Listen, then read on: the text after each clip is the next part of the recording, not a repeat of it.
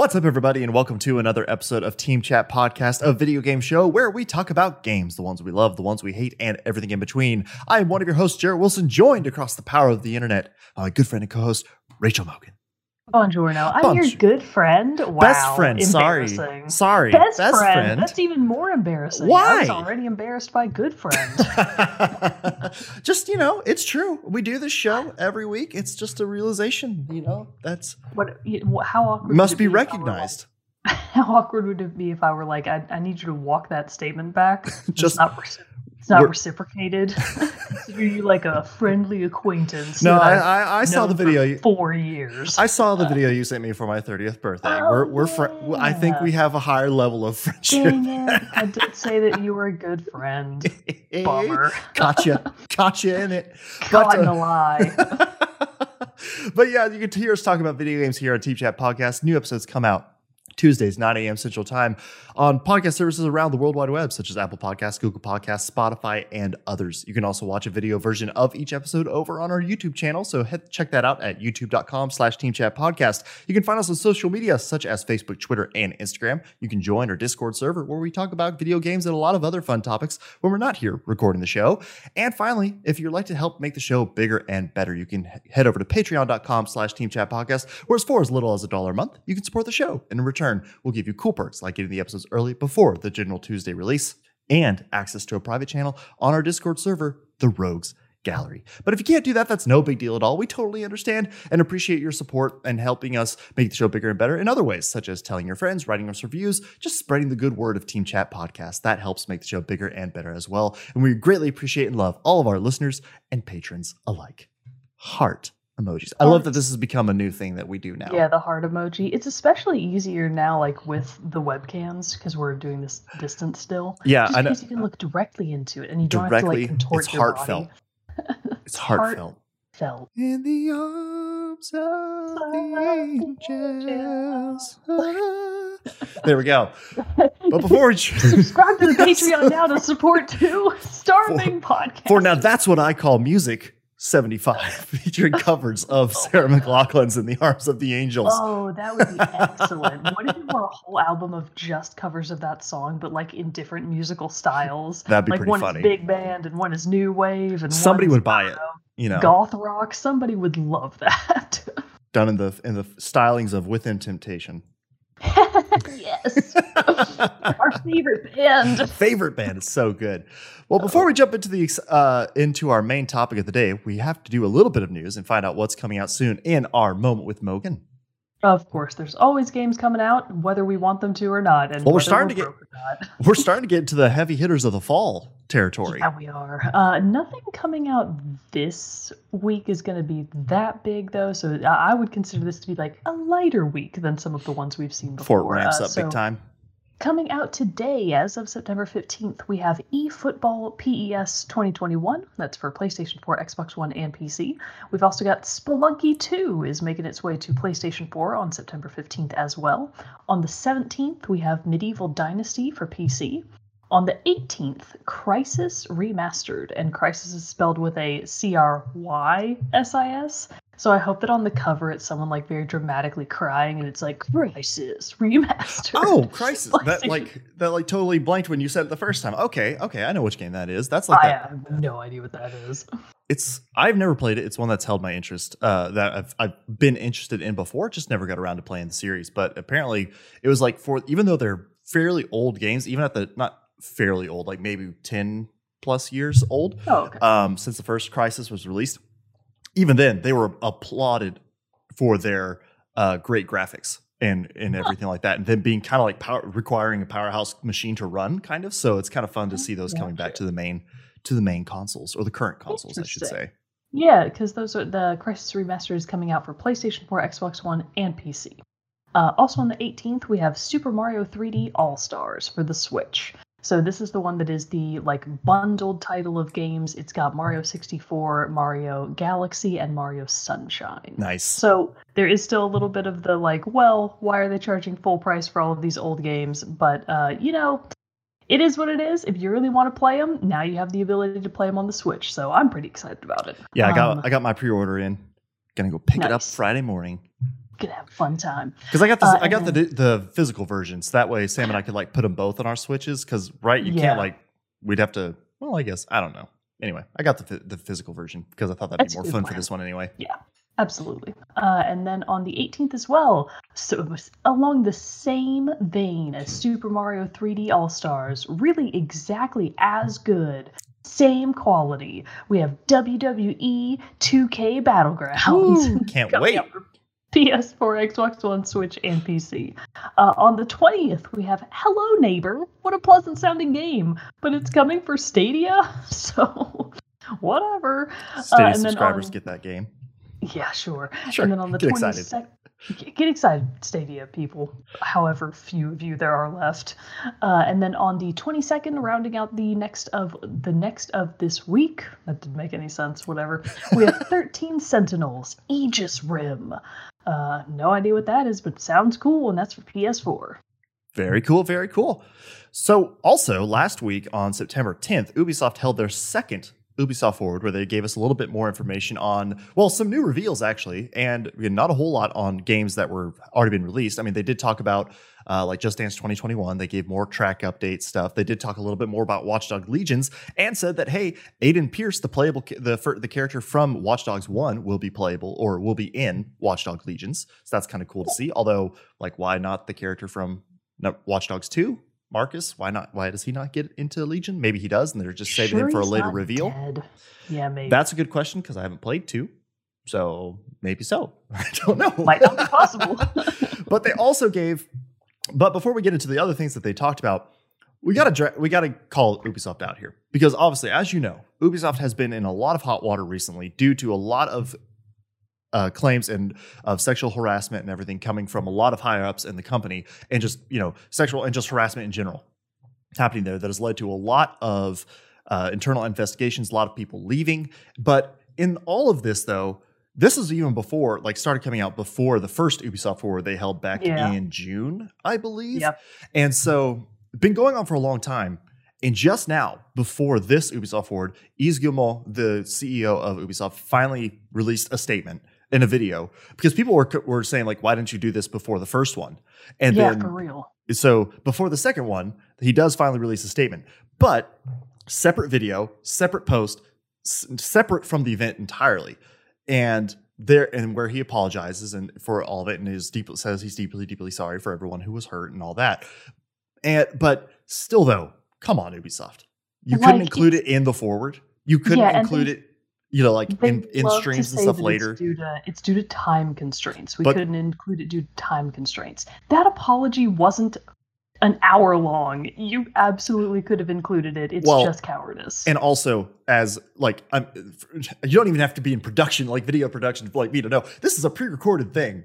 You can just re-render a new version that has the apology video tacked onto the front. So get over yourselves, Ubisoft. Like, that's some bullshit right there. It really is. There's like what were your time constraints? The person who hit play on the live thing had to make sure they got to lunch by noon. Like, come on, no, just like play the video. Include the video in this messaging because that's a stronger message than having it be the separate thing. Like, you're trying to be like, oh, cool, checkbox.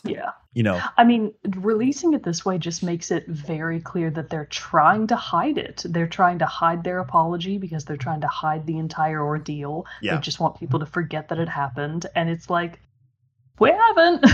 No. People, it's an ongoing thing.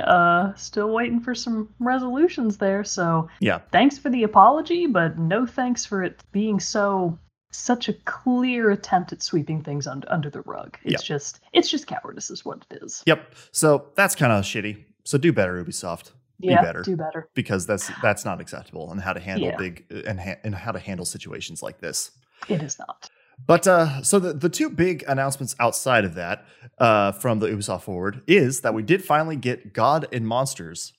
We got new information on that, which it's no longer Gods and Monsters. It's now Immortals Fenyx Rising, with Phoenix spelled Fenyx.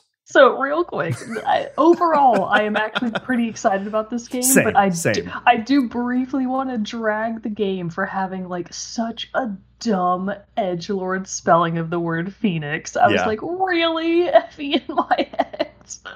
It was kind of silly. It totally seems like something a 14-year-old would do on like a community forum. They would like have their username be Dark Phoenix, but the Phoenix. But there's no X's, like 3 X's with 2 capitalized one, and then like 420 or 69. So it's not quite that level, but still, I get where you're going.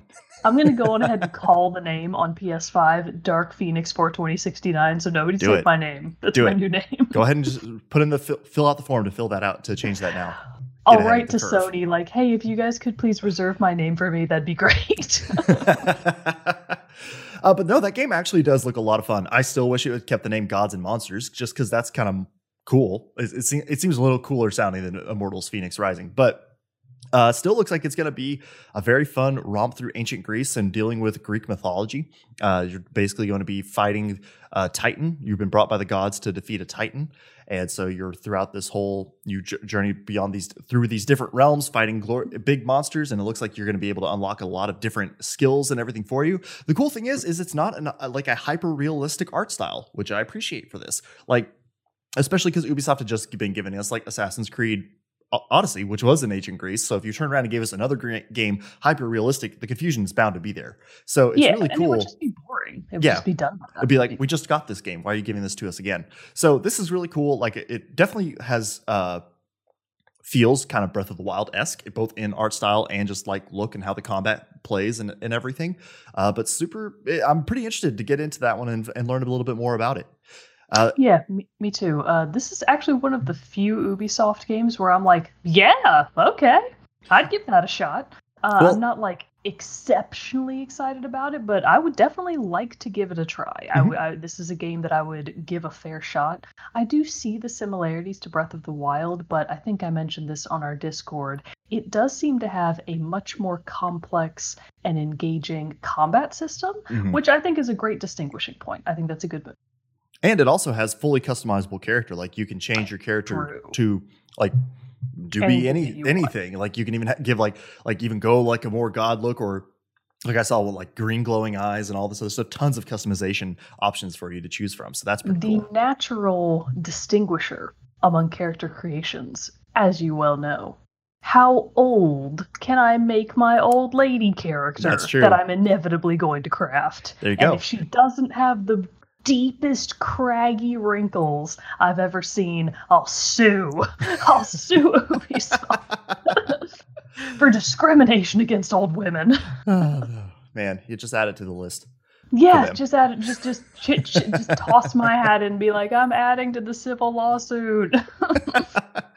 The other big announcement that a lot of people were looking forward to, though, from the Ubisoft Forward was also that the Prince of Persia: Sands of Time remake has been officially announced. Although it was when I wasn't able to watch the Forward live, and so as like I saw the big announcements coming through, I was like sharing them to our Discord, and even though I had to go watch them later, and so I saw the Prince of Persia trailer, so I posted it, and then our good buddy Brandon responded, and it was basically like, this kind of looks like a PS3 game. What's up with this? And I was like, oh, really? Interesting. And when I finally watched it, I was like, they are using the term remake loosely. Because like, let's just call it remaster and move on. Because that, like, it does not look the greatest in terms of graphical fidelity.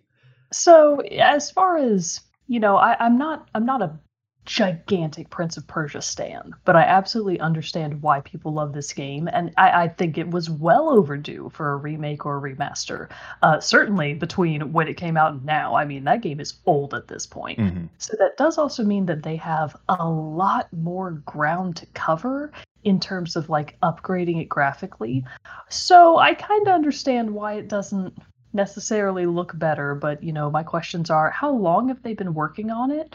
And is there anything about the game that's been changed other than just the graphic upgrade? Because if not, then it's like, okay, I'm cool with that, because you always have to be a little worried about Ubisoft, because you never know what they're gonna do to like F a game up in terms of the not super customer friendly approaches they often take. So the fact that it doesn't look better just kind of makes me think, oh, they probably didn't touch it that much. Okay. That's true. It's like, that kind of makes me feel better, but also I understand that, this is a really popular game from ye olden days. It probably could have been done a little better. Well, like, I feel like I feel like if you're gonna, if I have missed out on the original Prince of Persia games too, and was looking forward to this one as being like the introduction into that series, because hopefully this would be the signal that like, hey, we're revamping interest in this to then bring out new entries later on. But when you're saying you throw in the word around remake, and especially of an older game, like Final Fantasy VII did a remake, and it looks totally new, totally different. Prince of Persia, if you're calling it, but whereas even say Spyro. And Crash Bandicoot old trilogies being brought back. Yeah. Those were remastered and brought to like current graphical standards. This one, just from the trailer alone, which trailers are supposed to be especially, and like often derided for being too overly perfect in what they're going to deliver. This one didn't really hold up to what I would have accepted if they called it remaster. I'd be like, cool, they're upgrading it, making it look a little nicer. Like, I mean, kind of like what they're doing with what Nintendo's doing with Super Mario 64.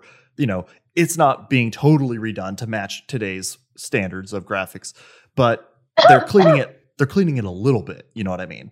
And so it was kind of interesting to me that they're like, no, it's a remake. And I'm like, but this looks like a 360 PS3 game. So my conspiracy then about this is maybe that's exactly the point. Maybe they had the trailer intentionally not be that good, and then the actual game's going to come out and it's going to be way better. It's like reverse psychology. They're intentionally setting the bar really low, and they're like, oh, just you wait. You're going to be blown away by comparison. It would be an interesting strat. It would be an interesting strategy. Yeah, because then their word of mouth marketing is really going to have to take off, because everybody's going to be like, I saw the trailer, wasn't impressed. And like the 5 people who buy it are going to be like, no, it's really great. And then it blows up. They're just going to take the world by storm. Prince of Persia 2021, best ever. I think it is Game of the coming year. out it is coming out in 2021. Did I read that correctly? I believe so. I could be wrong. I can double check real quick, but I think that it is going to be coming out. But Immortals Phoenix Rising is in December. It's like December 3rd, I believe. Yes, I think you're right. I want to say January 21st. I think Prince of Persia is Jan 21. That sounds correct. That sounds right. Pretty sure. But yeah, so like I said, they announced some other news at this as well for some other games. Those are the 2 big announcements that we had from the Ubisoft Forward that we wanted to focus on, because we didn't want to spend a whole lot of time on that, because we're continuing our mini-series, if you will, of the greatest of the last generation, or the PS4, Xbox One, as those consoles are nearing their end. Oh, because that was the other big news. I knew there was something else that happened. I was traveling this last week, so my news was kind of off. But the Xbox Series S and Xbox Series X pricing and release dates were officially confirmed, whereas the Xbox Series S is a smaller console. It's going to be rolling out at $299, and the Xbox Series X will be rolling out for $499. So, and then this is Tuesday when you're listening to this. Tomorrow, then is going to be Sony announced another broadcast from them, where I'm assuming, dear God, at this point, if it's not the price, like what the hell are you doing? But there hopefully should be the get pricing information for the PS5 as well. But so pre-orders for the Xbox consoles will be starting soon, so you can find all that stuff out on their website. But yeah, so the new generation is almost here, and because of that, we are celebrating some of our favorite things from the previous generation, from this ending generation. And last week we did favorite hidden gems from the previous generation. This week, we're going to do our favorite characters from the PS4 and the Xbox One, which I got to say, before we got started recording, I was telling Mogan, I had a hard time whittling this list down to 3. I had the opposite problem. I approached this from such an exclusionary standpoint that I was like, who's worthy? Who's worthy to be on the list? And, you could always argue like, wow, those are the 3 you picked. I don't really get that, but whatever. I mean, it's our opinion. If there are favorite characters. I am betting you at least $10 that you and I share a game in common, or even share a character in common. And I think we might be able to like piggyback it together, because I can guess what one of yours is, and mine is the companion piece. Oh, I don't know actually. Ooh, maybe not then. I think the one that I think where does yours fall on the list? I was gonna say I can go ahead and start, but if you're teasing this pretty good, so I feel like if mine was gonna be like number 1. Okay, then we'll wait. But I can go ahead and kick this off then. But no, I don't. I really don't think we're gonna actually cross over that much. I think the character that we're thinking of they're in my honorable mentions, but I don't think they're not going to quite make it into the top 3. I think, like I said, I was like thinking of this. I have like my number 1 and 2 were super easy. The number 3 slot is where I really had to fight for it. And so what I eventually settled down on this one though, because I tossed around a ton of different characters in here, but where I eventually settled, number 3 for me is Dutch van der Linde from Red Dead Redemption 2. Oh, okay. Starting with Red Dead 2. We're starting with Red Dead 2. It's best the console, and that's the console, so there's no other option.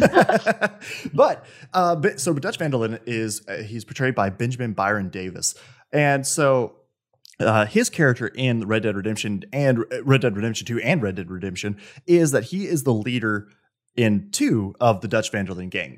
In Red Dead Redemption 1, he's the disgraced ex-leader of the Dutch van der Linde gang. But so why I liked him so much, and I was kind of wanting to have a villain in this top 3 anyway. And so and he's probably one of the, well, if in my opinion, one of the best villains of this last generation of games, because his character is so well done and so well acted by Benjamin Byron Davis. But what makes him so good is that he's always scheming, and he's always trying to like figure out the next play. But you know especially from Red Dead 1 that he's a scumbag.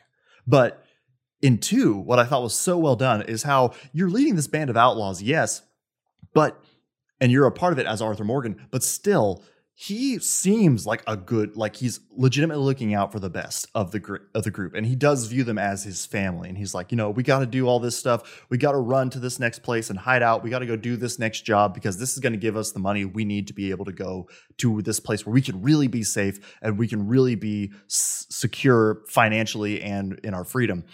But the thing is as the game goes on, you can tell that he's really not this benevolent person who is here to grace the gang with all these bounties and riches that he's promising them. He's really just this dude who's looking out for number 1, and you're just the way to help him get what he wants for himself. Because especially as the game goes later on, he really crumbles as the power that he thought he had with this gang starts to fall around him, as Arthur, his second in command and like best friend, starts to doubt him and to say like, hey, Dutch, I don't think we're doing it right. And Dutch, no matter how many times Dutch can be like, well, I have a plan. It's like, no, your plan's failing and you're getting people killed, and we're killing a lot of people who don't need to be killed. And you're putting a lot more people who need to be in danger, who do not need to be in danger. You're putting a lot of them in danger, such as like when I talked about in our recent episode of Memorable Moments, when his dealings with those 2 families wind up getting John Marston's son kidnapped and then handed off to like a crime lord in Saint Denis.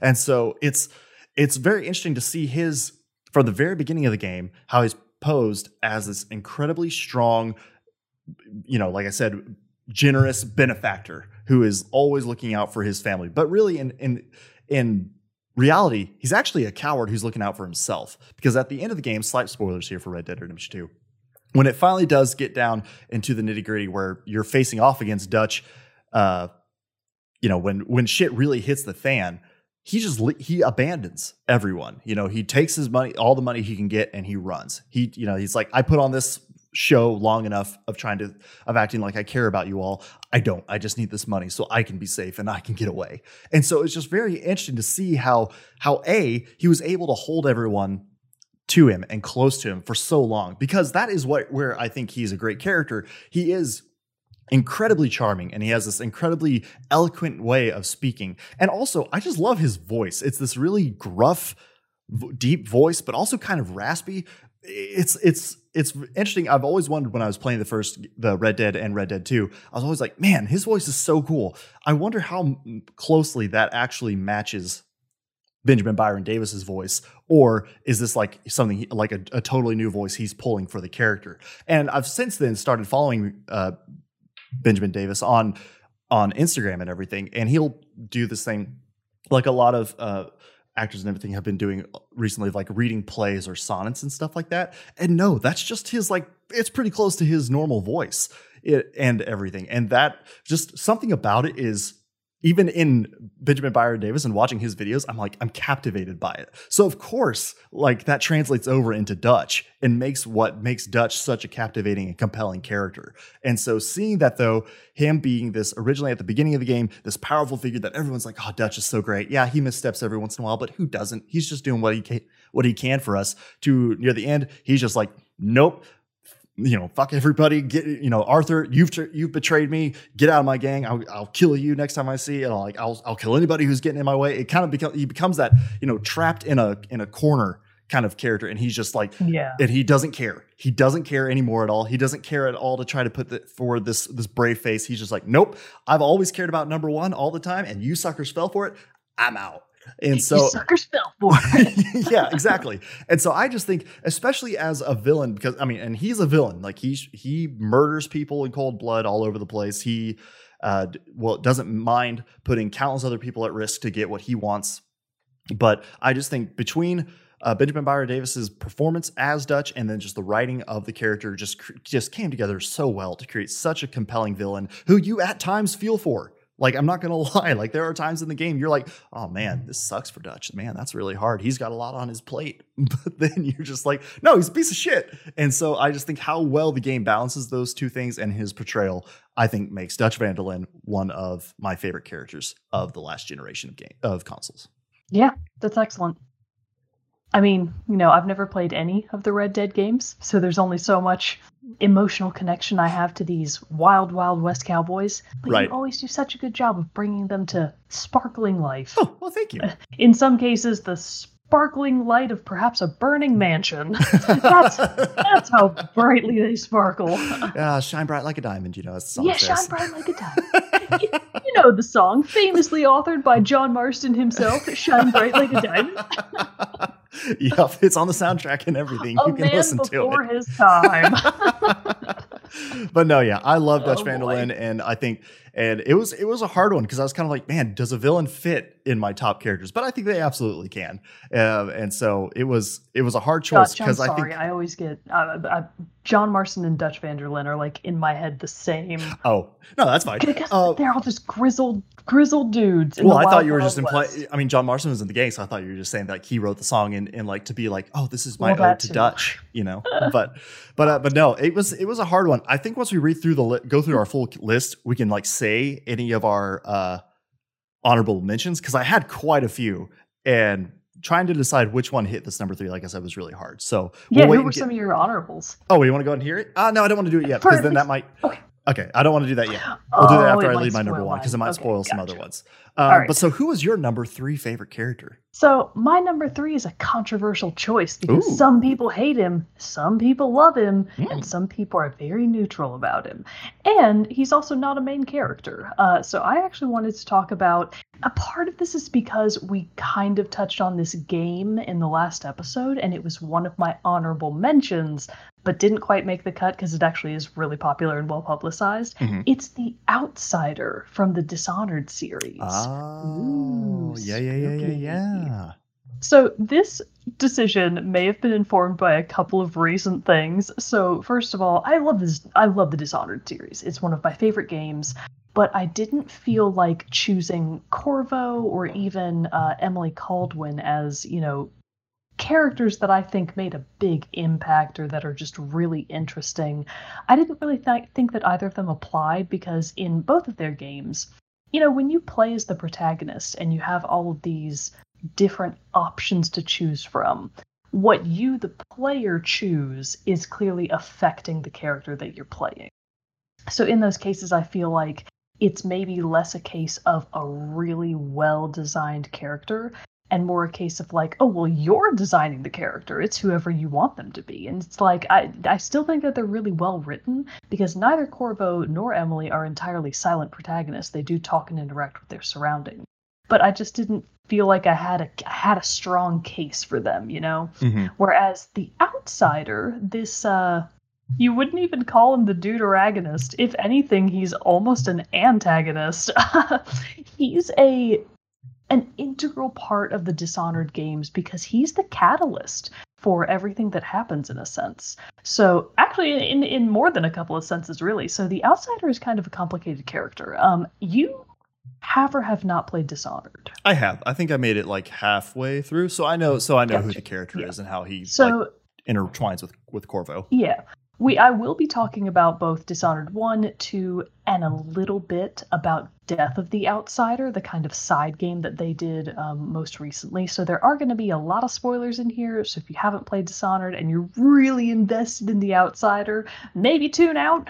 But so the Outsider is basically this mystical kind of non-person, you're not really sure what he is, who comes from just this void, and he just sort of materializes from the void and comes to whomever he wishes to bestow upon them void-like evil powers. Ooh. So the Outsider is the one who's out here in Dunwall, in the world of Dishonored, just granting random people these wild telepathic, telekinetic powers willy-nilly. And some people have compared him to kind of a trickster god because of his morally ambiguous ways. You know, he's not really doing it for good or for evil. He just seems to be doing it because he wants to, and maybe even because he's bored. You're not really sure. But so when he comes to any given person, it's just kind of like he rolls up on you and he's like, so, see you're having some troubles. Well, boyfriend, have I got good news for you? And then he like gives you a sales pitch, and he's like, I've got this new product. It's called Evil Powers from the Void. Do you accept? And at least in Dishonored 2, and I think in the first game, you would have to correct me on this if I'm wrong, I'm pretty sure that you can choose to reject accepting the Outsider's mark, which is how he gives you his powers.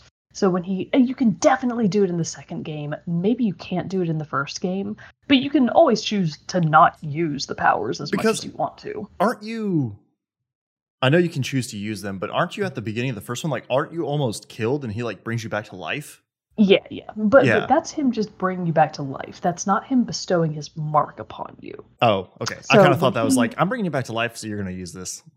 Oh, okay. Maybe that is what happens. So you might not get to choose the first one. I'm not totally sure either. So good catch. In the first game, you can't do it. In the second game, you definitely can do it because he's like, "Do you accept?" And you can be like, "Yes or no," which canonically makes no sense because if you chose the character, maybe it's only if you pick Emily. Did you play as Emily? I picked Emily.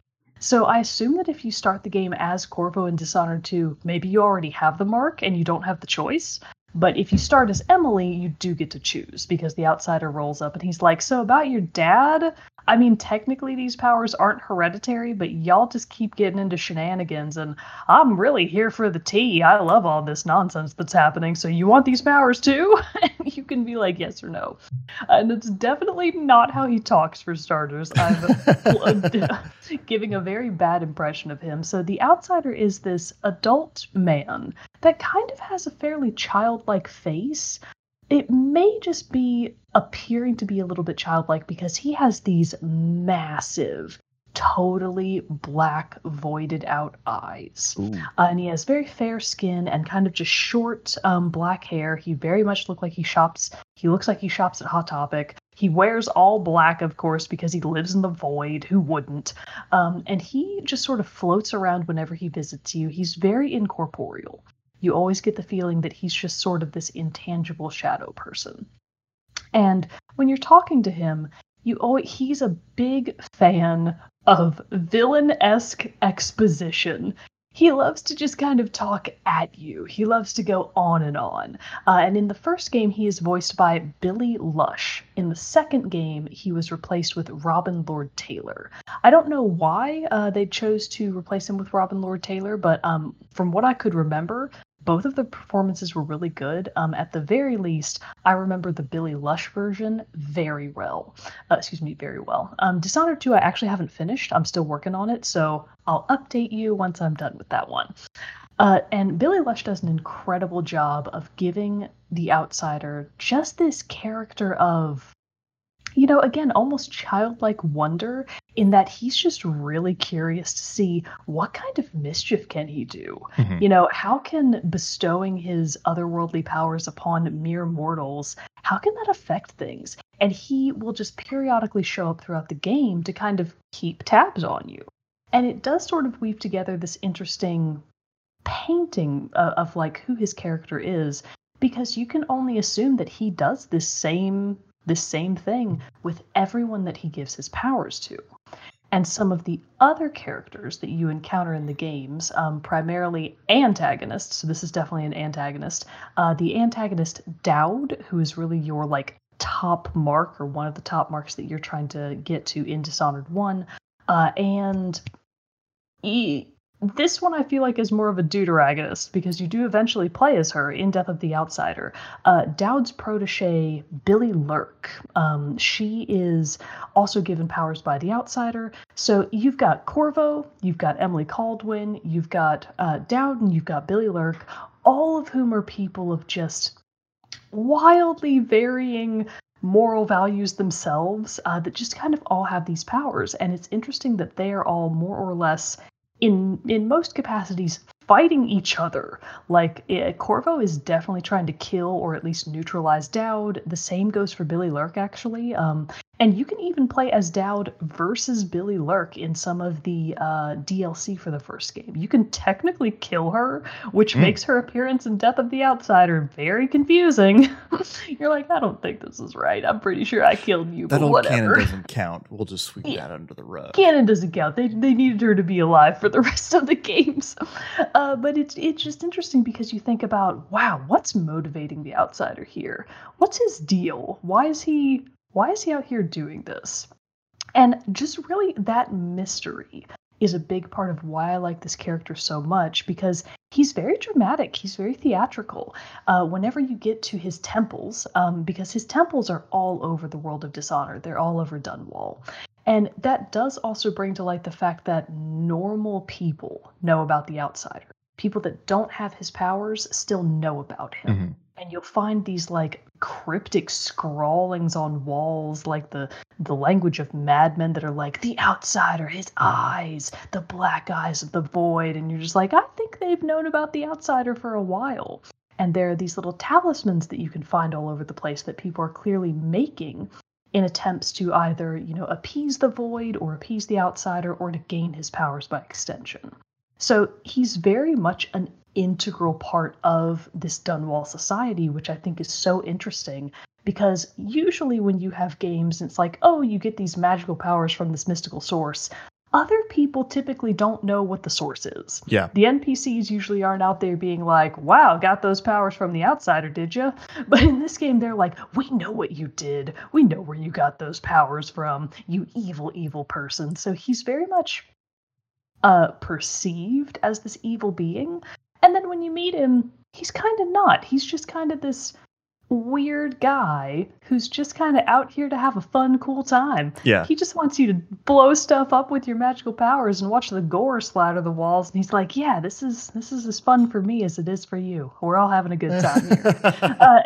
And whenever you get to his temples and collect one of his bigger talismans, runes, they're called runes in the game, and collect one of his larger runes, those are periods in the game where he'll like physically appear to you again, and he goes into his like villain exposition where he'll be like, I see that you've done XYZ thing. And what's fun about it is he'll comment on things that you've done in the game. So the decisions that you've made and kind of the path that you're going down, whether you're being really, really evil, very chaotic, or much more ordered and a little bit more aligned with good, air quotes, he'll make commentary about all of that. And he's like, okay, I see what you're doing here. I'm curious to see what you'll do next. So he kind of serves as a pseudo-narrator in a lot of cases to kind of keep you caught up with what you're doing yourself. He's great for catching you up if you've taken a break from the game and then you're coming back and you're like, oh, shit, I don't remember what I did here. Last time on Dishonored 2. Last time on Dishonored 2, the Outsider will show up and he'll be like, let me catch you up, girl. You've been killing a lot of people and I've been keeping tabs.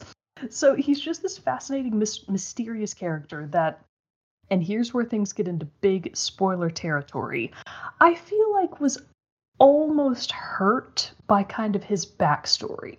So as it turns out, in Death of the Outsider does actually have a fairly concrete and mortal origin. So again, this is big spoilers. So as it turns out, the Void is truly where the Outsider manifests from. So the character of the Outsider is much less, the Void and just a piece of it. He's just a manifestation of the void. The void itself was harnessed by, as it turns out, a cult. Oh. And some people kind of decried this as like, that's lame. I love cults. You know I love cults. I'm all about that cult life. So anytime a creepy cult shows up in a game, I'm like, yes, this is awesome. So it turns out a cult actually sacrificed some person. I don't remember his name. They sacrificed some mortal person to turn that person into the outsider. And the outsider, or whoever his mortal counterpart is, wasn't super pleased about that. So in Death of the Outsider, you get all this background on how this poor person was sacrificed with like a ceremonial knife. And he is technically still alive, sort of, because you can infiltrate this cult in Death of the Outsider, and you can find the outsider's mortal body, just kind of still encased in like this stone pod. He's just kind of chilling there. Yeah. And the cult is keeping him alive to make sure that the outsider sticks around because they want to also use these void powers. Oh, interesting. So it's just an interesting like tie together of like, well, you also have this moral choice of, are you going to kill the outsider's mortal body to get rid of him entirely? Or, and I thought this was just a super cool thing to kind of tie into the game, as it turns out, the mark of the outsider, that mysterious mark that you get on your hand, that's his human name. Oh. So if you restore his own mark to the outsider's mortal body, he basically regains his name and regains his mortality. He becomes human again. Oh, interesting. So basically you have the choice to kill the outsider, which is this void character, or restore the outsider's mortal name to his body, thereby saving him in a sense. So again, it's just this interesting two paths in a forest. Which do you choose to take? Right. And I just love how they kind of fleshed out the outsider, and I love the mystery about his personality. Like, it kind of brings to light, was he like this as a regular person? Just a jokester.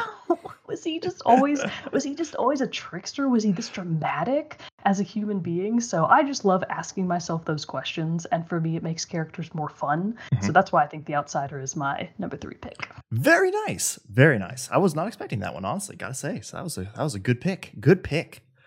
So my number 2 is Bayek of Siwa from Assassin's Creed Origins. Oh, okay, that makes sense. I know that you really love this character, and he has a super badass wife, so I can be on board with this. Oh, yeah. So Bayek was portrayed by Abu Bakr Salim.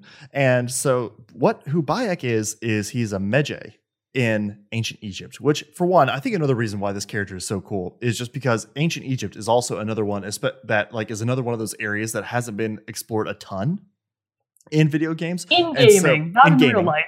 In real life, it's been explored a lot. But still, for going and getting to walk around, and especially with the depth that they fleshed out the world in Assassin's Creed Origins, just made getting to go through ancient Egypt just such a treat. But so it was wonderful, though, to get to do it as Bayek, because I feel like Bayek was one of the more emotionally ranged characters to come from the Assassin's Creed series in a long time. Like, I would probably say he's my favorite character since Ezio from Assassin's Creed 2. And just because I feel like they gave him more of this internal struggle. Like, say, for example, like, I love Cassandra right now as I'm playing through Assassin's Creed Odyssey still. And while she is a fantastic character, because Odyssey lets you play around with your own choice a little bit more, I feel like her personality therefore kind of becomes that of the player a little bit. Yeah. Bayek was a little more his own person in the sense that they had this arc he needed to go on. At the very beginning of the game, spoilers for this game, is like his son Kimu is killed by this order that is the early branches of what would eventually become the Templar Order that the Assassins and the Templars are fighting against through ever. Exactly, bringing it back again. But so he's killed in this scuffle with them because Bayek finds that they're trying to get into this vault deep under the city of Siwa, whereas he is kind of the protectorate the area that he protects, and so his son is killed there, and so that obviously very deeply wounds him in his person and gives him something that he's like, okay, well, I've got to figure out what the secrets of this order are because I have to avenge my son. And But also at the same time, there's this political conflict going on because this is during the Ptolemaic era. So this is when like Rome is really starting to heavily influence Egypt and Cleopatra. Like you meet Cleopatra later in the game. And so there's this political struggle of who do you support? Do we, are we supporting this like these Romans who are starting to come in and even Greek influences that are starting to come in, or do we stay true to Egypt and everything? And so it creates this whole struggle where Bayek has to weigh this allegiance to Egypt, but also this quest for revenge for his son. And while his wife, Aya, who you mentioned, incredibly badass character as well, and it was so fun to get to play as her later in the game, but she isn't, and that kind of forms this third conflict, because while she is like, yeah, like it was terrible, like what happened to our son, and not trying to like say that didn't affect her deeply as well, but she is feeling this more stronger pull and tie towards making sure Egypt is set up correct, is handled and is set up with the correct leader. And so that kind of at times in the game puts them at odds with each other. And so it's this I just felt like all those conflicts created an incredibly dynamic character where Bayek is struggling with the principles that makes him who he is. Like he swore his allegiance and life to protecting of Egypt. But then once he sees this new force coming in who seems to undermine both his family and his country, he feels like this is where I need to be focused on. And this is the greater good. And this will solve for the greater good. Getting rid of this secretive order that he can now see is playing its hands not only in Egyptian politics but also in Roman and Greek politics as well. And so he like sees this as this root issue, that this is where I need to be focused. This is what determines my focus. Like Aya comes up and is like, hey, yeah, I get that, but also like we got to make sure our girl Cleopatra gets on the throne because she's going to be the best for Egypt. And he's like, I'm not too sure about that. And so just seeing all these different conflicts and seeing his internal struggle through all of those throughout the entire game, and seeing that like he does not kill indiscriminately. He kills, when he tracks down these people who are in charge of the order and everything like that. He is and that's where I think is the distinction I think a little bit between Cassandra and Bayek, like where their two characters are different, where because of there is player choice, you can just take these jobs in Odyssey that are like, this dude wronged me. You mind offing him really quick, and I'll give you some drachmi, kind of thing. And whereas Bayek, I wouldn't do that. Like you have that very clear thing. He kills who need to be in these areas, and like to either exact the vengeance on his son, to help people. Like, because you also do a lot of like, you'll clear out bandit camps and stuff like that, because those people, that's who he is sworn to protect, the people of Egypt as a Medjay. And so getting all these different fronts where he's constantly throughout the game balancing what is right and what aligns with his sense of duty and what he feels like is best for his country and the people he is sworn to protect, I think just created such a dynamic character and was and also incredibly well done. And so that, I think, for all of those reasons, I think is eventually, and like, at the end of the game, like it all comes to a head. Like I believe he and Aya even separate at the end of it because, while they both learn that they were even being played, because it does come out later in the game that even Cleopatra is under the influence of the order as well. It's like they see that their goals were ultimately aligned, but then, they didn't work together the best, but then they ultimately do realize like, hey, for us to really do this how we need to face both this threat of the order and continue to protect Egypt, like we can't be together all the time anymore. And so like they even like separate and go into different areas to take it all, to be able to do their best work. And so I just think the greater good. Exactly. And so it just was really well done. I feel like the moral complexities that Bayek often found himself in for games. While I love the Assassin's Creed series, sometimes I do feel like it's cut and dry. Sometimes the characters' motivations of, there's this bad Templar order, we got to go get rid of those people. But I feel like they gave, and which is the same with Ezio. Like Ezio's family in Assassin's Creed 2, they were all executed by the Templar order, and so they both kind of share the same drive or origin in a way. Assassin's Creed origin. And so, but still, I just love that those it seems like Bayek was way more fleshed out of a character that Assassin's Creed had seen for a while. And so I feel like it was just a very well done, complete package, both in how his character and his drive married so well into the story of Assassin's Creed Origins. And it was just a absolute treat of a time getting to play as Bayek. So that's why he's my number 2. So I really, I'm trying to think. So now you're thinking, you're trying to think who my number one is, aren't you? Yeah, I'm trying to guess what your number one is because I'm like, I don't know who I think it's going to be. Is it going to be Ori from Ori and the Blind Forest? I thought about Ori, but it's not. Almost no personality. I thought about maybe trying to pull somebody from Ori, but I was just like, nah, there's just not. While I love the story of Ori and the Blind Forest and stuff like that, it just not enough there to like, pull me where I feel like, oh no, Ori's the best character of all time. Yeah. So yeah. I was also like, is there any way that I can shoehorn in a character from Hollow Knight because I desperately want to? Once the Nintendo Switch is on its way out, we'll circle back around and you can do it then. Yeah. So if anybody doesn't know, that's what we're not talking about, like games that are specifically for the Switch right now, because the Switch predates the PS5 and the Xbox Series, whatever, bejesus. So they're just a little not aligned, but eventually we'll probably go back and do something similar for the Switch. But for now, I want to talk about kind of an older game at this point, but that I still think about on the regular. And again, this is a game that I kind of wanted to put in the last episode, but it just didn't quite make the cut. But this character is one of the biggest reasons that I love this game so much, and it is Delilah from Firewatch. Nice. See Firewatch make a comeback at some point. Yep. And again, this is technically a game that falls into the, air quotes, walking simulator category, which I still think is not entirely correct. I think it's more like a mosey adventure game. I think that's a little bit more accurate. But so the setup for Firewatch, for anybody that is unfamiliar, this game came out, 4 years ago? I want to say 4 years ago. I'm honestly not sure. I think so. Because we talked about it on the show when it was still a fairly new game. Mm-hmm. It was either 4 or 5 years ago. But so I played it on PS4. And the game features you playing as main character Henry. So Henry has a couple of choices that he can make about his given backstory, but the backstory is still very much there. So Henry's setup is that he is a middle-aged man, and the game takes place in 1989, for anybody that's wondering. So it doesn't really matter. It just sets the scene a little bit more. So Henry's deal is that he married someone that was the love of his life. They are just absolute soulmates. So couldn't be more in love, blah, blah, blah.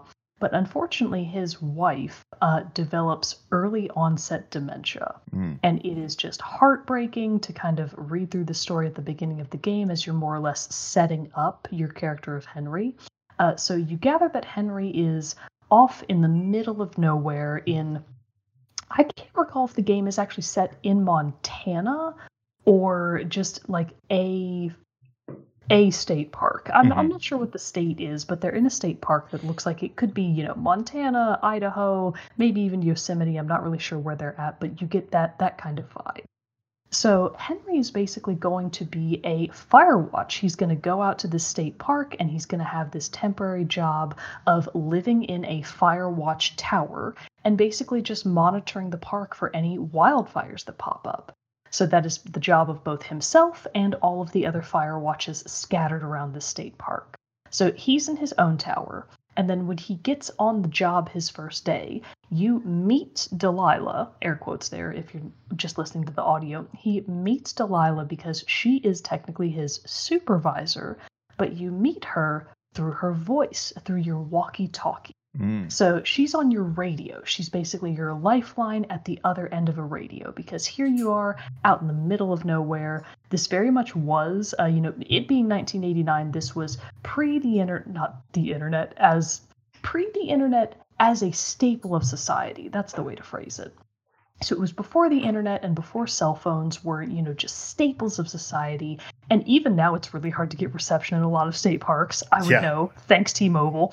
So even then you still probably need some walkie-talkies. So Henry's basically out in this tower in the middle of the forest to more or less escape his life. He's obviously struggling ferociously with dealing with his wife's dementia, and he has more or less abandoned her. So his wife is currently being cared for by her own parents, and he's just kind of running away from his problems. So I'm not saying that Henry is a bad man or a bad person. If anything, I think that this gives such a humanist look at what people are truly like. Humans are very complex characters. And the same goes for Delilah. And I think that this is also partially because of my love of mystery. I love not knowing everything about a character. So as Henry, you really never come to truly know Delilah. And I think that that's a really valuable part of this game, because the crux of Firewatch is it's not the gameplay. You know, you're not necessarily playing Firewatch for the gameplay itself. You're playing it for the story. Mm-hmm. And the characters that are in that story are what makes it shine. They're what makes it special. And Delilah being this mysterious, sultry voice at the other end of a line that you'd never see. You never physically meet Delilah. I think that makes her so much more fascinating as a person. So the game starts up, and this is going to have a lot of spoilers for Firewatch. So again, tread at your own cost. Delilah greets you on your walkie-talkie, and she seems like very vivacious, very peppy, and you're like, oh, okay, I guess this is my state park supervisor. And then a few conversations later, you're talking to Delilah again, and it's the next day, and you come to learn that Delilah freely admits that when she greeted you on your walkie-talkie the previous day, she was actually drunk at the time. So it's like, oh no, you're my supervisor. We're out here supposed to be watching for fires, and you were drunk when you greeted me? So that's kind of the first piece of this humanist approach to what do people do when they're in the middle of nowhere with basically nothing to entertain themselves aside from, books and patrolling the park. So it kind of brings to light all of these questions of what kind of person would take this job? Mm-hmm. Because you know that in Henry's case, he's doing it to escape his problems. So what's Delilah escaping? And it just, makes it seem like, ooh, why would she be out here? And why is she out here for so long? Mm-hmm. Because as you come to know Delilah a little bit better and you become really friends with her through your walkie-talkie link, you learn that she's been in the Forest Service and she's held this job of Firewatch for 13 years. Oh, wow. So she's been out there for a hella long time. And it's just so interesting because based on your voice interactions with her, she seems like a fairly gregarious person. Mm-hmm. She seems like if you were to meet her on the street, she would come across as a social butterfly because she seems to start conversations very easily. She's never really, at a loss for words. Of course, she can't be in the context of the game. She kind of can't be. She needs to be able to talk to you at all times. But right. She just has such an interesting character of almost being flirtatious. Some of the things that she can say to Henry come across as a little flirtatious, which again adds more to her character because at some point she does learn that Henry technically has a wife, even though they are by this point very estranged and they have a very complicated relationship. She knows about that, and it doesn't seem to impede, her conversations with Henry. That doesn't seem to really hold her back at all. And again, it's just great character building because this never really tarnishes her, at least in my opinion. It just builds on the complexity of human nature, and when you're out in the wilderness with so few other human connections, even if you know that somebody else already has a significant other, would that really stop you from trying to build a deep connection with that person? Yeah. When no one else is around and there's no one there to judge you? Probably not. Mm-hmm. And through the course of the game, you do learn that Delilah has a couple of other things in her past that are a little bit iffy. And it's like, ooh, should I really be this attached to you? Are you kind of the right person for me to be engaging with? And the game never really says a hard yes or no. It's always just portrayed as, these are people. These are what people are like. This is what people talk about. This is how human relationships happen. And you're just kind of along for the ride. So in terms of writing, I think her character is incredibly well written. And a big part of why I'm so attached to Delilah is that her voice actress, Cissy Jones, does just an incredible job. Mm-hmm. I think at the time that Firewatch came out, I would have to double check. I'm pretty sure that Cissy Jones at least got nominated. That sounds very for a Best familiar. Actress award, or she may have won it. I can't quite recall if she won, but she definitely deserved to win if she didn't.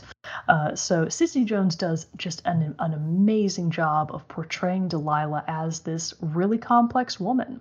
And especially in video games, I feel like women are frequently fairly one-dimensional, unfortunately. It's gotten so much better. Obviously, in modern times, it's much better now, but it's still kind of difficult to get characters in general. Like you mentioned with Bayek, a lot of the characters in Assassin's Creed kind of one-dimensional. Those motivations are a little flat sometimes. So even in the case of just main characters in general, it can be really hard to properly flesh them out and give them really interesting characters and backstories. Right. And in the case of Firewatch, I feel like Delilah has just enough given to the player and just enough held back to give you a sense for who she is, but to still feel like, I don't know you.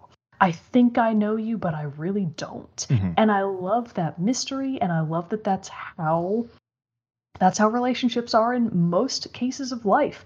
Do I know you, Jarrett? I don't know. Do I truly? We haven't spent a lot of time watching fires, so yeah, we haven't. Can we truly know the lengths of our relationship? We'll never know until we're out in the forest together. So let's just give up our lives and our jobs and let's go live in God knows where and watch fires. So Delilah can be pushy, she can be fun, she can be engaging, she can be withholding, and I feel like she is just an incredible portrayal of a normal human person, which many video games do not achieve. Yeah. Sometimes that's on purpose, sometimes it's not. So as far as, just genuine character creation goes, I feel like Delilah is excellently put together. 10 out of 10. Would Delilah again. Nice. Very cool. I was not I hadn't thought of, I was going through my mind trying to think of like what your possibilities could be for this, and Firewatch was not among them. So that's a pretty fun one. I went wide. I went broad and wide for my selections. Also because I just talked about Tomb Raider, so I couldn't talk about Lara Croft again, even though I really wanted to. Oh, man. All right. Well, then for my number one character, do you have any guesses what this could be?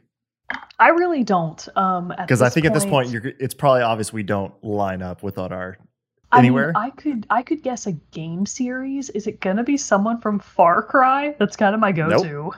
Damn it.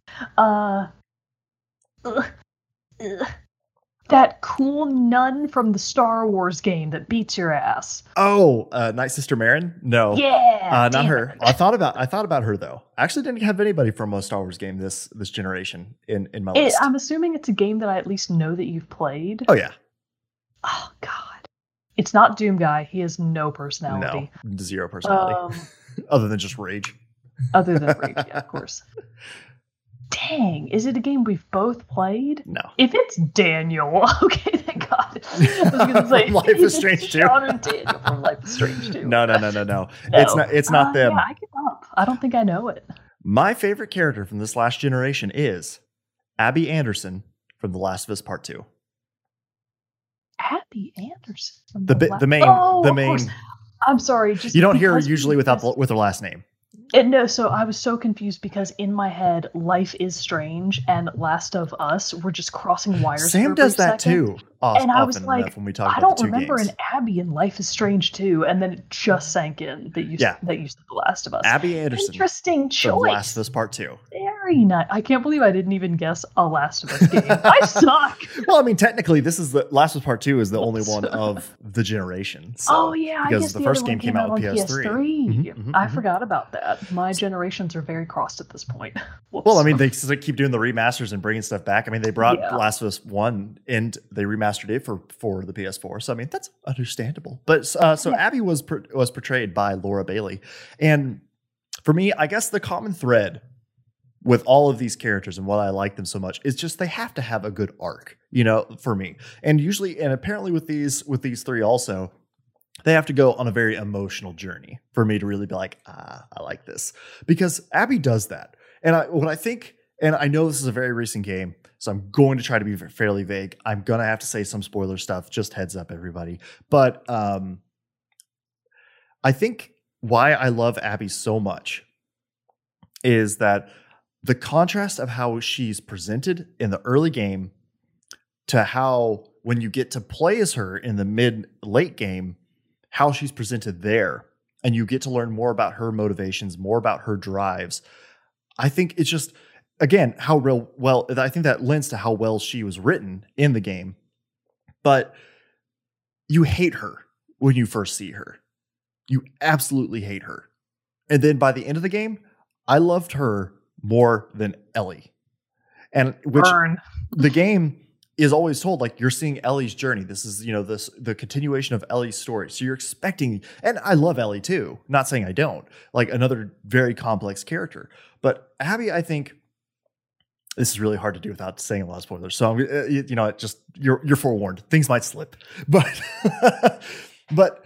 the very beginning of the game, you hate her. And then as you get to progress with her, and I think as they fleshed her out so well, because you learn her motivations, you learn why she did what she did. And it's not just the new run-of-the-mill enemy who we're going to encounter this game and you're going to defeat.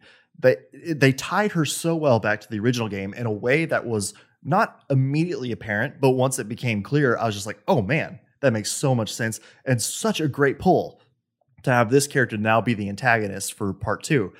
But then could you later argue protagonist? Maybe not all that bad, kind of thing. The thing is, she does something terrible at the beginning of the game and makes a terrible decision in the sense that, okay, this is so hard trying to dance around. She murders Joel. Okay, everybody, like, it's just there. Like, I'm sorry. It's hard to say. It's hard to talk about her as a character without mentioning these specifics of the game. And that again ties back to the theme kind of Last of Us Part 2 is breaking these cycles of violence, and that how violence begets violence begets violence begets violence. If that's the continual response to violence. And so Joel in part 1, you find out, murders her father, who is the surgeon who's going to operate on Ellie to eventually make the cure for this virus that's going throughout the world. Joel murders her because he was because he was looking out and trying to protect Ellie, which is like the last thing that he had in the world that he cared about. And so that then spurs Abby to dedicate her life to hunting down Joel. She does that in the beginning of this part 2, which then leads Ellie to chase her down, which causes Abby, to then lose all of her friends. So she takes that and she learns from it. Whereas, we talked about in our review of part 2, Ellie doesn't learn. She sees red and that's all she sees. And she can't, and she just chugs forward. Abby recognizes through the events of the game that what she did was wrong, and that the only way to stop it from happening again and for somebody else to keep coming to hunt her down, or she has to be the one to say no eventually at one point. And that, and that does come to a head in the game. And it both in kind of like the mid part and then the finale. And I just think seeing that character growth, plus again, going back to what I said of you hate her because of what she does to Joel, you then see her interactions with her group before, because, like the part 2, you see Ellie's story play through the events, and then you go back and replay through some of the events again as Abby. And so you really get this closer dive into her, where that's where it kind of is like, oh no, she's not like this hardened person set out with one goal to kill everyone that you know and love. She was seeking revenge on one specific person, and got that goal, and was fine being, and not necessarily saying her actions are justified, but still she got that revenge, and then she was fine to just be like, she even lets Ellie live if she and Joel's brother, because that's not who she was looking for. But then Ellie rolls into town and just starts wiping everybody out. And so she feels like there has to be a response to that as well. But you get so much more of her character in her interactions with, especially her ex-boyfriend Owen, and then just her other friend group. But then where I think her character really shines is when she meets Lev and Yara and takes them under her wing and under her protection. She could have left them to be killed by their own people, the Seraphites, or the Scars, as they're called. She could have left them to fend for themselves. But no, even though they are of this group that her group is fighting against constantly in Seattle, she takes them in. She brings them under her wing and protects them, even though she knows that that's going to put her neck out and possibly get her killed for her actions from her own group and its leader, Isaac. So presented with these tough moral decisions, she seems, with the exception of the very first one she makes, she seems to always be like, no, this is what's right. This is what I need to do. Again, a very strong moral compass inside her.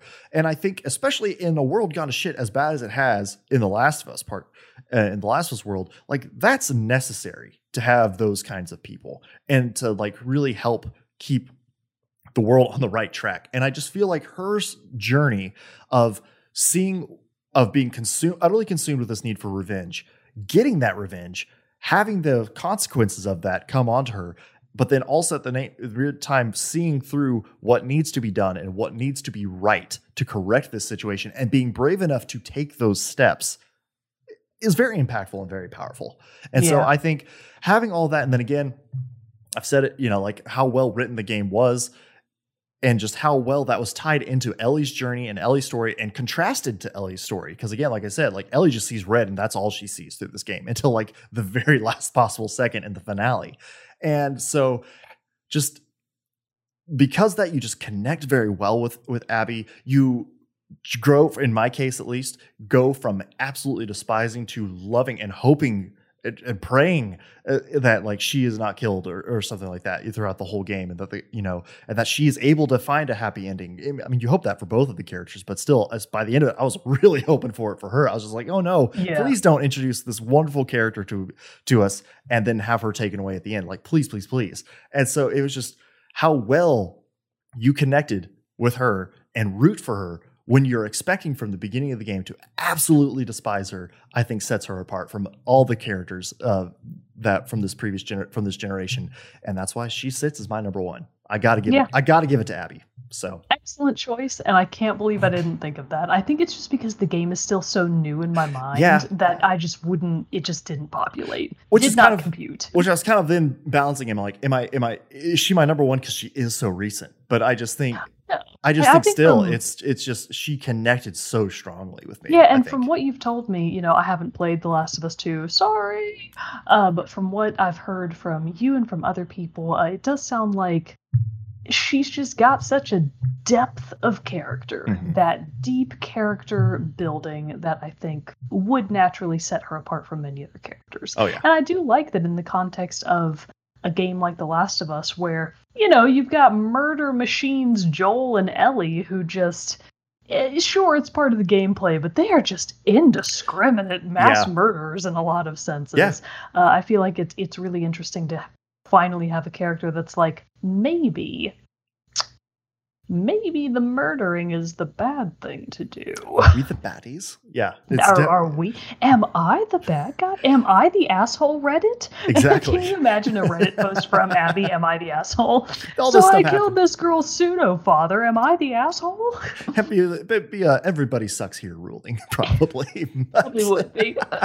It would be you are all terrible and one of you has to be the bigger person here. And at least Abby is that bigger person. Exactly.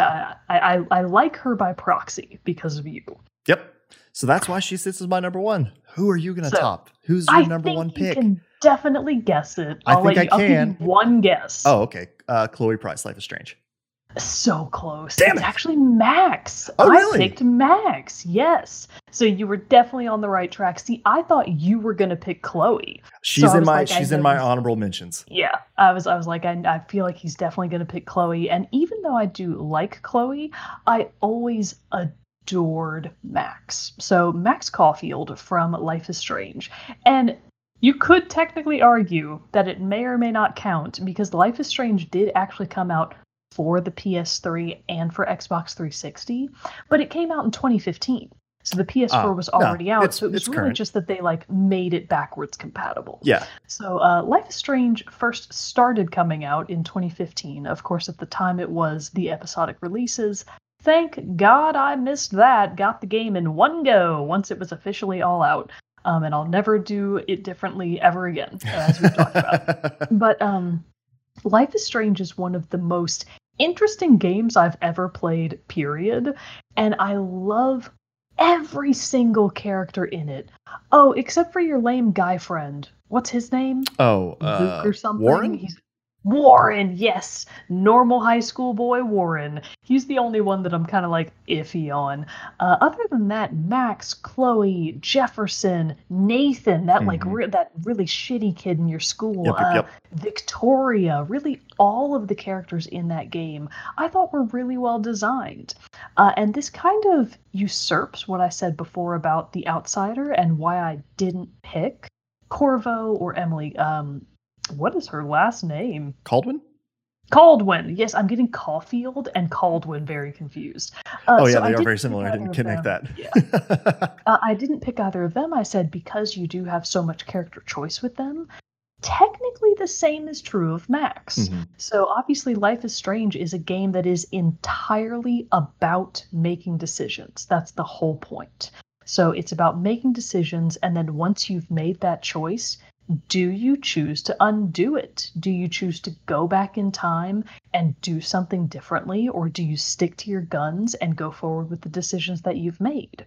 So in that sense, I'm not really including Max in that same category of the protagonist who is shaped by your decisions, because I don't feel that that's true. Yeah. I feel that you are playing as Max whose decisions shape the world, not Max as the person. Mm-hmm. And I feel like that's an important distinction because as you're shaping the world around you, you get to see so much more of Max's character growth and kind of who she's in the process of becoming. Because unlike many of the other characters we've talked about, Max is young. She's a modern day teenager. So she's 18 at the time of the game taking place, and she's in her senior year of high school. So she's an aspiring photographer who goes to this fancy-dancy art school. So her and all of her friends are like these, we're artists, you wouldn't understand. And it's very much the environment that they live in. A lot of angst. Yeah. A lot of angst. But in Max's case, that angst is a little bit less than you get the feeling most of the other people she interacts with are.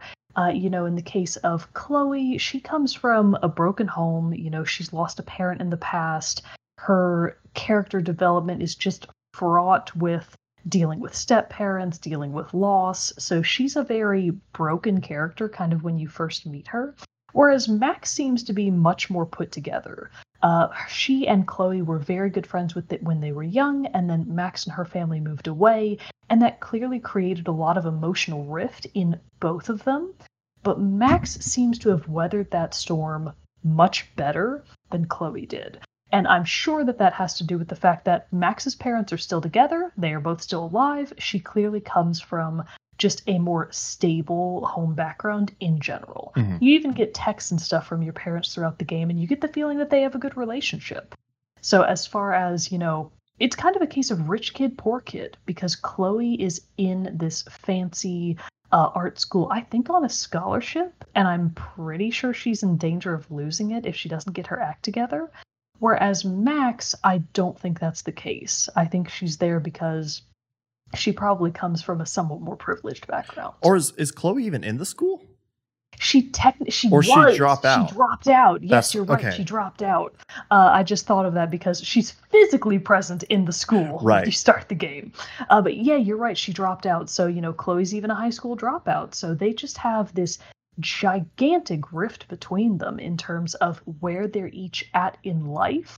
And that kind of makes it seem like, oh, Chloe's this bad girl. She's, on the wrong side of the tracks. And it makes it seem in comparison like Max is this very, shiny Oxford shoes, perfect little girl, has like the perfect life. And that's kind of not true in a lot of ways. Not that she doesn't have a very good life, but I feel like it's so interesting to see her character development because she gets this insane power out of nowhere to manipulate time. Yeah. And you don't know why. It's never explained where it comes from. Life just do be strange sometimes. It really does. Sometimes it really do. So she's just got this mysterious power to reverse time, and it brings up all of these questions of, what if you were just a normal high school kid that got the power to hecking reverse time? What would that do to you? And I feel like it's so interesting to see Max kind of come into this incredible power, this world-breaking power as a teenager, what do you do? How do you deal with that? How do you use it? And this really, Max's character development is so interesting to me because she goes from being pretty shy. She comes across as kind of shyer, more introverted, definitely not super assertive. She's not very assertive. She's not very aggressive. But through the course of the game, she slowly gains more of those traits to the extent where she's actively trying to use her power to defy reality, to defy what the world wants, which is, big spoiler for Life is Strange, the world wants to kill Chloe. Yeah. It wants her dead. That is how the course of events is supposed to take place. And because Max broke that, because Max intentionally broke that chain of events, the world is spiraling into chaos. And you're having to deal with the consequences of your own actions as Max. And you either have to emotionally come to terms with those and accept the things you've done, or you have to completely undo them. You have to completely undo everything that you've done over the course of these events and deal with the emotional fallout of that. If you let Chloe die, what does that do to you as a person? If you let her live, what does the blood of the entire rest of your town on your hands, what does that do to you? Yeah. So I feel like her character development is just fascinating because you would never look at Max and go, I bet that if she were kidnapped by a psychopathic murderer, I bet that she would just die. And it's like, no, not Max Caulfield. She's gonna live. She's not that character in the horror game. She's gonna get her shit together, spit in the face of her kidnapper, and she will make it out of there alive. I just loved her character development. I loved seeing her become kind of a badass. Because again, in the beginning, she's very much not. She's kind of this shying, retiring wallflower. And at the end of the game, she's like, I'm gonna make the world do what I want it to. And it's like, hell yeah, Max, you get yours. Who cares if the world falls apart at the seams because of it? I just really like her character arc. I think that it is so well done. And I don't feel like the choices you make in the game negatively affect or detract from her character. And that's why I feel like it's just clear evidence to me that she is incredibly well written. As a playable protagonist, I feel like that's really hard to do, especially in a game with so much choice. And in Max's case, it really just added. It just every decision and going back and seeing where the other decisions took me, all of that just added to my appreciation of her as a character and of the game, of course, of the broader game in general. So I think Max Caulfield is A++ tier, perhaps even S+. Oh. She might be an S+ character for she is number one on my list. So I'd say that's pretty S tier. It's pretty S tier. So Max Caulfield, I think she's very excellent, and she's really the key reason that I love that game so much. Nice. Heart emoji for her. Big time hearts emojis for her. So your top 3 characters then were The Outsider from the Dishonored series. Middle one that I've instantly forgotten, Delilah from Firewatch. And Max Caulfield from Life is Strange. Very nice. And for me, my picks were Dutch Vanderlyn from Red Dead Redemption 2, Bayek Siwa from Assassin's Creed Origins, and Abby Anderson from The Last of Us Part 2. But so real quick though, before we go, let's do this, kind of run through these pretty quickly. But what were some of your honorable mentions, if you had any? All of my honorable mentions were characters that, again, come from games with a lot of choice. I actually wanted to try and put in one of the pigeons from Hatoful Boyfriend. Just because I have been thinking about that game so much lately. Once I realized that the developers of Hatoful Boyfriend made Fall Guys, it has just made me constantly think about Hatoful Boyfriend. But I decided not to go that route. Similarly, I was thinking of potentially doing a character from Dream Daddy, because I feel like all of those characters are really interesting and fleshed out too. But I didn't choose any of them. If I had picked one from Dream Daddy, it probably would have been Robert, because he's that mysterious bad boy. He's kind of an asshole, and you're like, what is this guy's deal? So I probably would have picked Robert, but I didn't. Nice. Didn't we give him like the Batman voice when we were doing Yeah, our we playthrough did. of Dream Daddy? You talk like Batman. So my choices, though, my honorable mentions, I'll just run through these real quick, were Senua from Hellblade Senua's Sacrifice. Ooh, I wondered if you were going to do that one. I She thought was- about it too. She was Yeah. close. She was almost there. Arthur Morgan from Red Dead Redemption 2, Chloe Price, Life is Strange, Mimir from God of War, Kratos from God of War, and Aloy from Horizon Zero Dawn. My other runner-up, I almost forgot about her. I actually wanted to do Jessie from Control. Oh, She was pretty interesting. Jessie was pretty As- awesome. I actually really wanted to do Langston from Control, but I couldn't justify it. I just love him. He has a very small role, but yeah, he was a great character. He's He was just great. fun. But Jessie is a really interesting and complex character, and I think she definitely would have been a good runner-up. I just don't feel like I have that strong emotional attachment to Right, her and that's than I do to some of the other characters. Eventually, that's what really it came down to for me, was finding the characters that I did have a very strong emotional tie with. Yeah. Because especially in my choices, all three of them had very emotional journeys.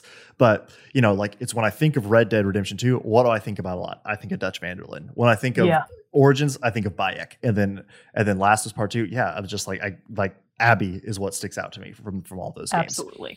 So, well, that concludes our run through of our favorite characters from the PS4 and Xbox One console generations. Can you let us know what some of your favorites were as well? So write us an email at teamchatpodcast@gmail.com. Message us on any of our social media or Discord. We'd love to hear from you all. But that pretty much wraps up this episode of Team Chat Podcast. Until next time, everyone, I'm one of your hosts, Jarrett Wilson, joined by Rachel Mogan. Adios. We'll see you all next week.